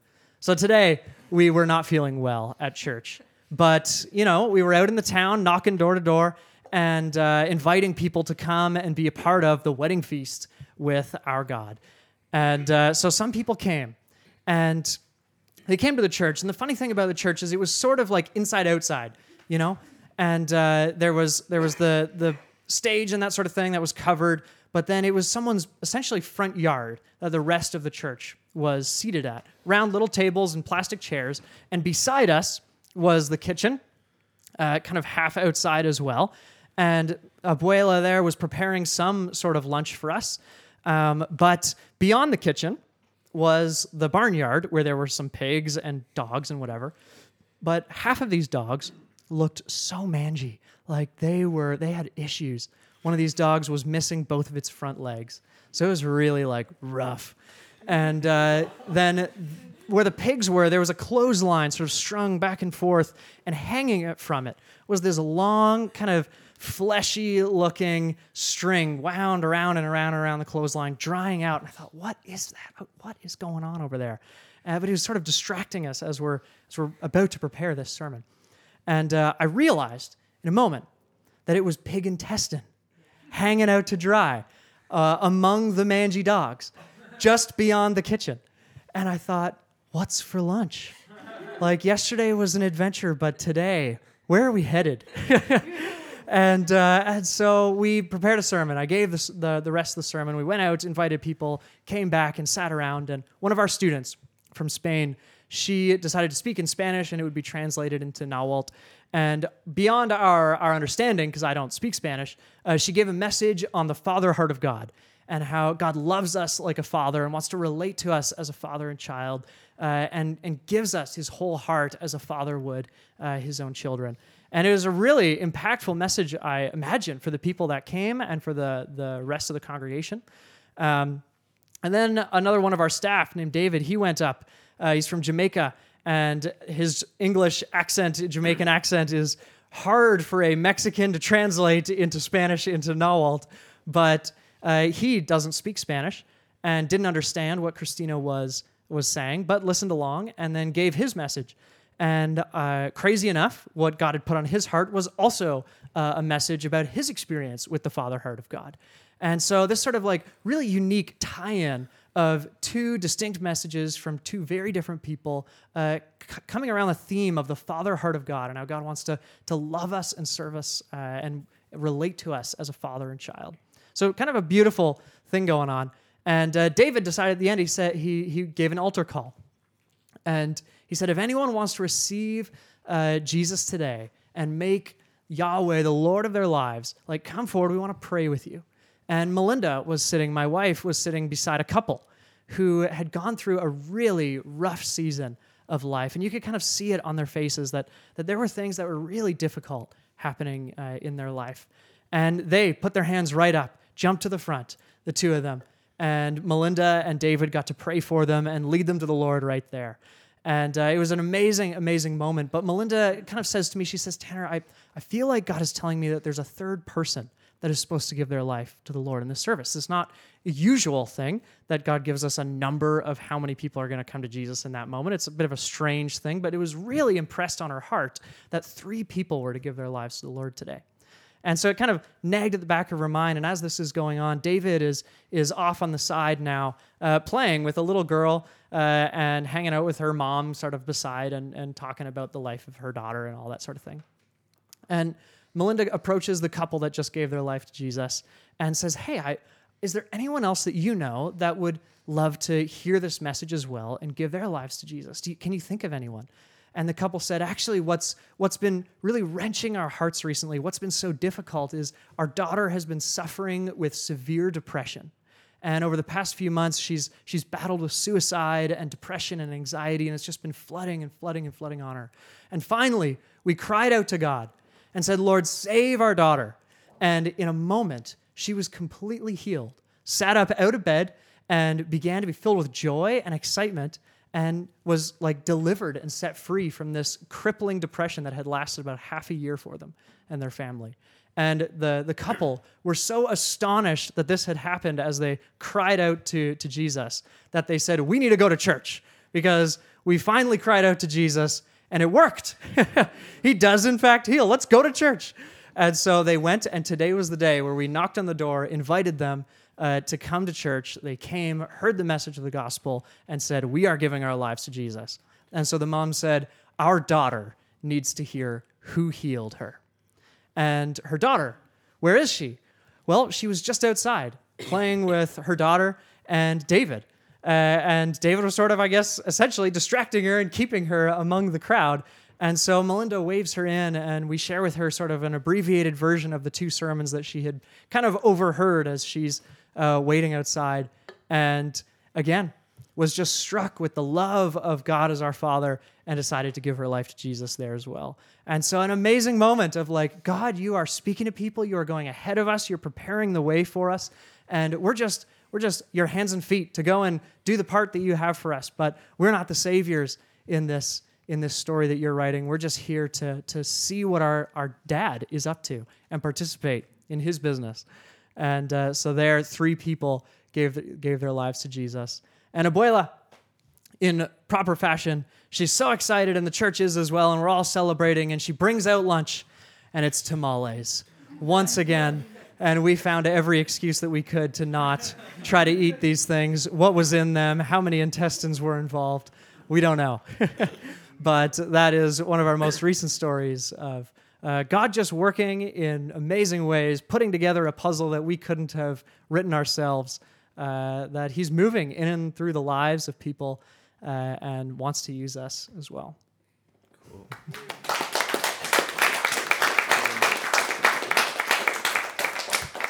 Do you guys want to hear one more story from Tanner? All right, go for it. Okay, well, the second story I have is quite less serious, but it's a funny story of Melinda and I. We travel a lot with what we do, and we want to be in the nations, and we've traveled to maybe about 20 of them together, and gotten to experience lots of culture and have our favorite parts of different cultures and our worst critiques of different cultures, but it's all just making up this beautiful fabric of humanity around the world. And recently, in the summer, for our 5th anniversary, we went to Italy. Has anyone been to Italy? Yeah. It's a pretty sweet country, but it did not start well. And we traveled from Pearson to Rome, and we're going to spend the first few days in Rome. And we were so excited. The thing about Italy is that you have to book everything so far in advance. We wanted to really dive into Christian history in Rome. And there's a sizable portion of Christian history that takes place in and around the city and that still stands for you to be in. Places like the prison that held Paul and Peter before they were executed. You can stand in the cell that they were in. It's very likely that this is the place they were held. And it's just a powerful, powerful place to be and be like, God, you have had amazing stories just written on the walls of these places. And so we were so, so excited. We booked our tickets months in advance, and one of the best tickets that we were so excited for, I called Breakfast with the Pope. And of course, unfortunately, the Pope didn't think that breakfast with me was quite special enough to show up, but it was a breakfast at the Vatican Museums in the garden, kind of at the Pope's house. So I was in his house and he didn't realize it, but we got to eat breakfast there. And we booked that, I think, maybe in June, and we were going at the end of August or beginning of September. But when we were in the Munich airport on sort of a transit or what's it called? A connecting flight to Rome, we were offered an irrefusable deal. And we wanted to get the most out of this vacation, right? It was going to be quite expensive, and we were pinching the pennies to make it as awesome as it could be. And Lufthansa offered us $700 if we would just change our connecting flight to be from Munich to Rome, to be from Munich to Zurich to Rome. If we bumped, $700 richer. And we thought, man, this is too good to be true. Like, if we just won the small lottery, this is great. And so we talked with the guy at the gate and we said, okay, what's the deal, right? Like, are we guaranteed to get to Rome tonight? We need to get to Rome tonight because we got breakfast with the Pope at 7 a.m. And he's like, what do you mean? And I'm like, this is what I've been looking forward to. So we need to be there tonight. And he said, by what time? And I said, well, like, it would suck if we were there very late, but midnight would be like, I got to sleep a little bit before we take on one of the world's greatest museums. And so he said, guaranteed, you'll be there tonight. You'll connect in Zurich. You'll head straight to Rome. We thought, perfect. Let us in on this incredible deal. And so we did. We signed up. We sat back and waited for the next flight to Zurich. And just maybe an hour, Melinda, before that flight was about to head out, we looked at the tickets he had printed and guaranteed for us. And we realized that from Munich to Zurich was tonight, but Zurich to Rome was tomorrow at 3 p.m. And we would completely miss this amazing breakfast at the Vatican that I was so looking forward to. And we became so frustrated. I was like, I have been looking forward to this for so, so long. You are not messing this up for me, Lufthansa. So we ran to the help desk. And the Germans, they're pretty cut and dry.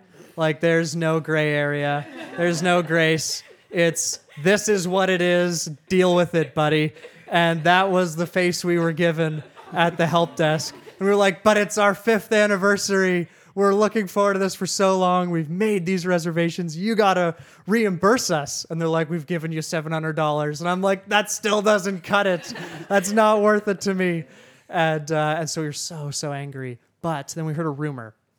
After playing around with, can we take a train there? Can we take an overnight bus there? Can we get there somehow? She had no solution.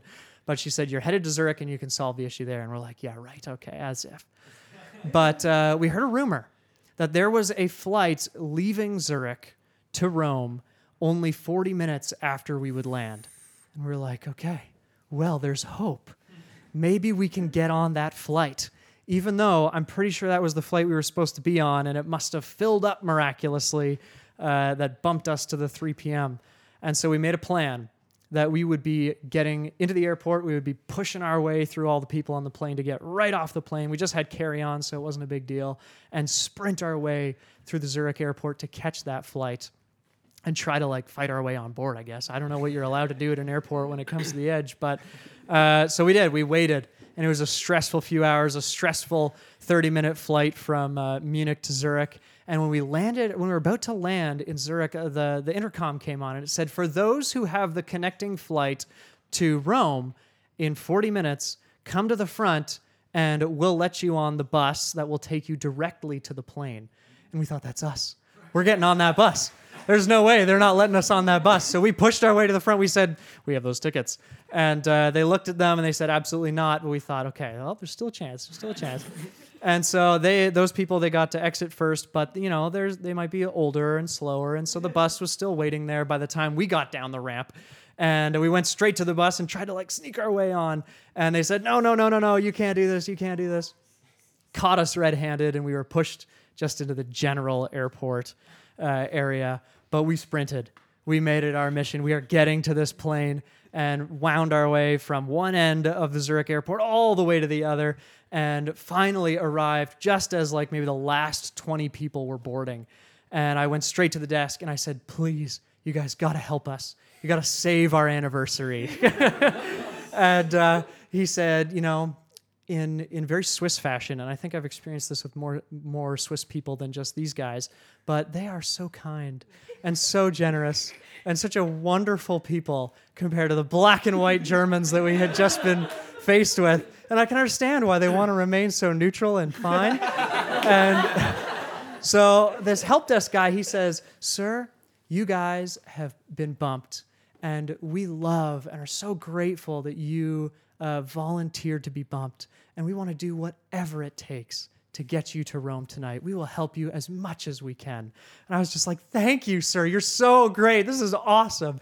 And so he types away at his computer, and the last, now it's down to 15 people boarding, and he's typing away and he's typing away, and he says, okay, I think there's a chance that this might work, but we need to act quickly and get the VP down here.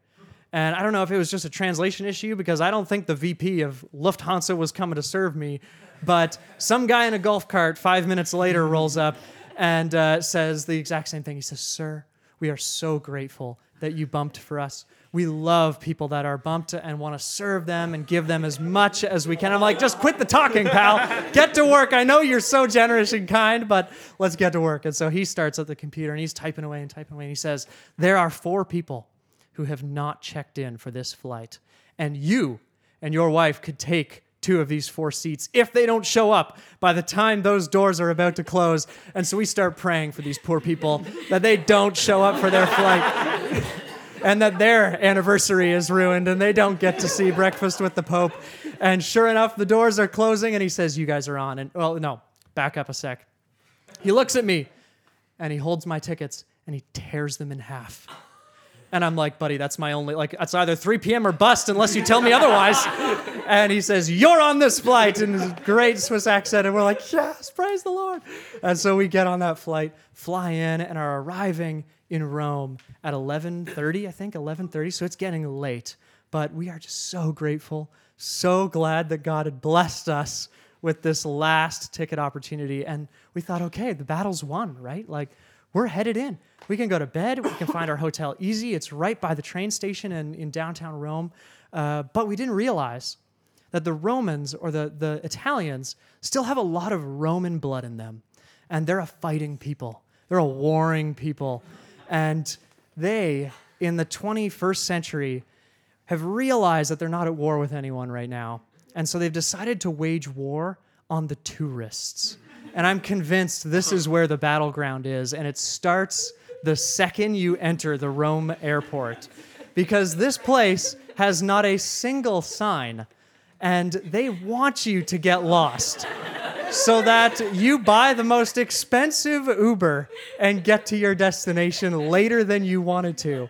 And so, reading the pamphlets in the airport, we realized that the last train from the airport to downtown Rome, to the Termini station, was leaving at, we arrived at 11:30, I think it was leaving at 11:40.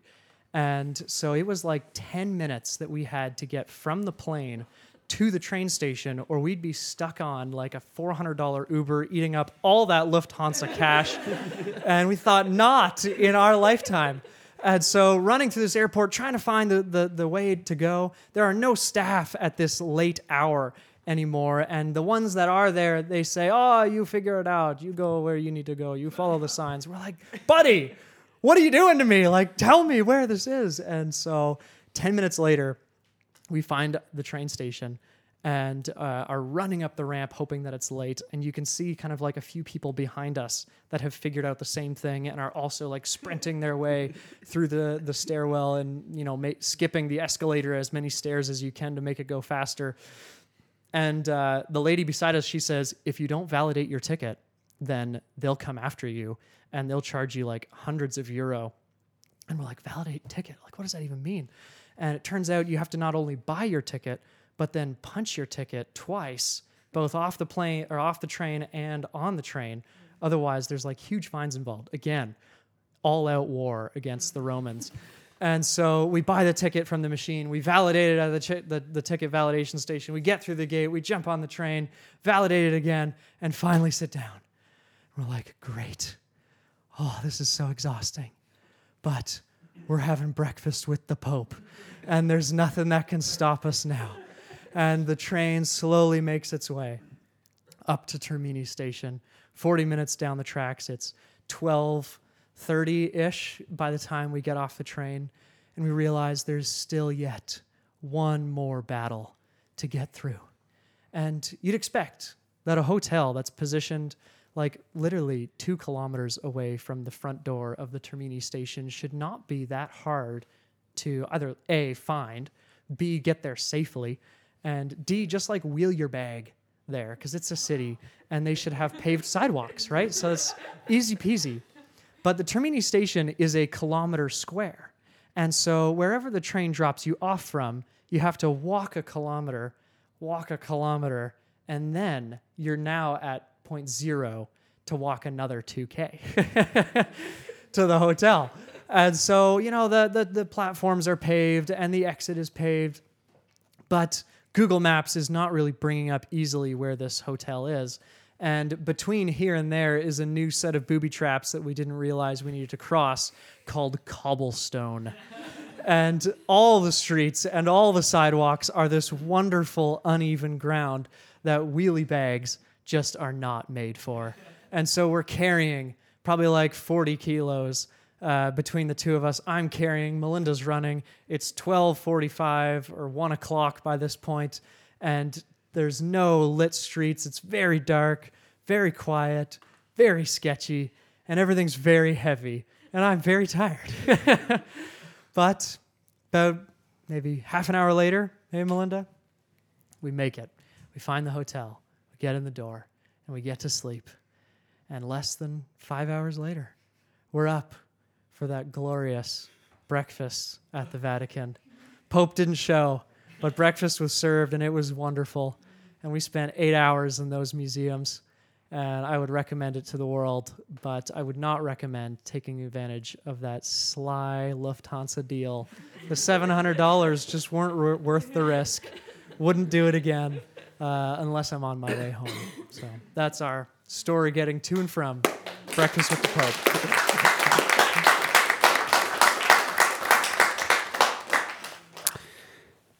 Super grateful for all of you guys for coming. Incredibly grateful for all the storytellers. Again, I genuinely have not laughed that hard in a long time.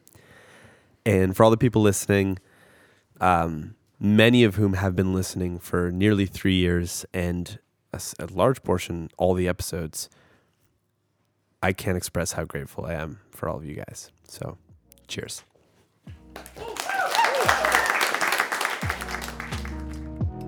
I really appreciate you listening to this episode.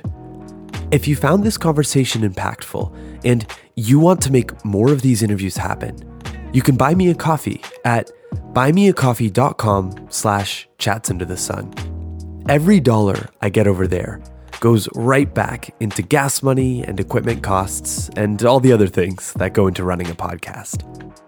If you want to keep up to date with the podcast and other projects I have going on, hit me up on Instagram at @itsthevalk.